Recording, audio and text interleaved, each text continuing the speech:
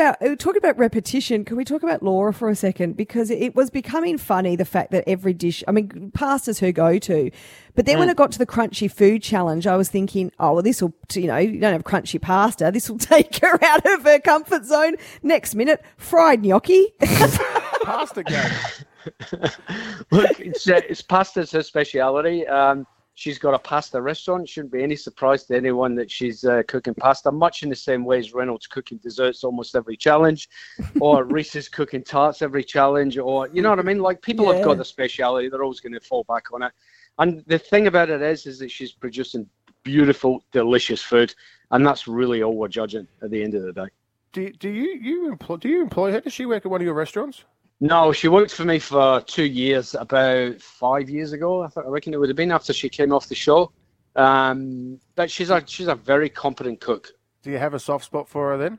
Definitely not. If anything, she gets such a hard time off me because I expect better, And then she keeps saying to me, she'll say to me, "Stop looking at me that way because I know that it means that I haven't done enough." And I'm like, "Well, fuck, you know." Oh, hang on. I'm just going to press. Okay, now if you've just found yourself a bit disoriented there, Jock's a very good mate of the show, and he obviously feels very comfortable chatting to us here on Fifi, Fev and Byron. He's just dropped a little word there that you wouldn't probably say deliberately. Fondue or something, Byron. Fondue. So what we'll do, we'll just go back into our delay here, and we'll come back to Jock. Is that because you do not trust Jock? We certainly don't trust him live.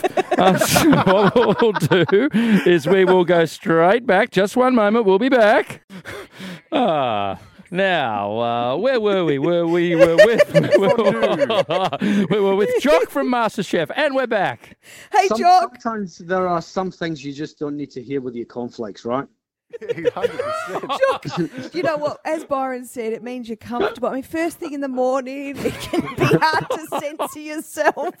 But and funnily enough, we were just about to wrap up the interview. You nearly got out of it, but now it's just gotten really, really interesting. Go on. No, you're right, Jock. No.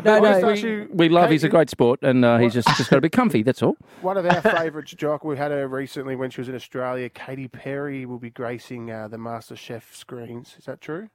Yes, that is true. And she was terrific. I got to say. I mean, who knows what to expect when a super mega global star like that comes on the set? You don't know what to expect, right? But she was absolutely brilliant. We'll be watching for that. So when's that episode coming up? Actually, I'm not sure, and it's not in the next week or anything. Okay. We'll look forward to it. Can she cook, Jock? She didn't do any cooking while she was there, but she's pregnant, right? So yeah. We had the unborn child on the set. I was more I was like, wow, she's all over it. And like a pregnant mother, she's sort of demanding of food when she was on set. It was pretty funny. Now, Jock, I don't know why, but our producer has, this could be very dangerous. You've said that there is a replay of what Jock actually just did on air, and you want to play it now? It's obviously beeped. Okay, so Jock, this is how it sounded. Here we go, mate.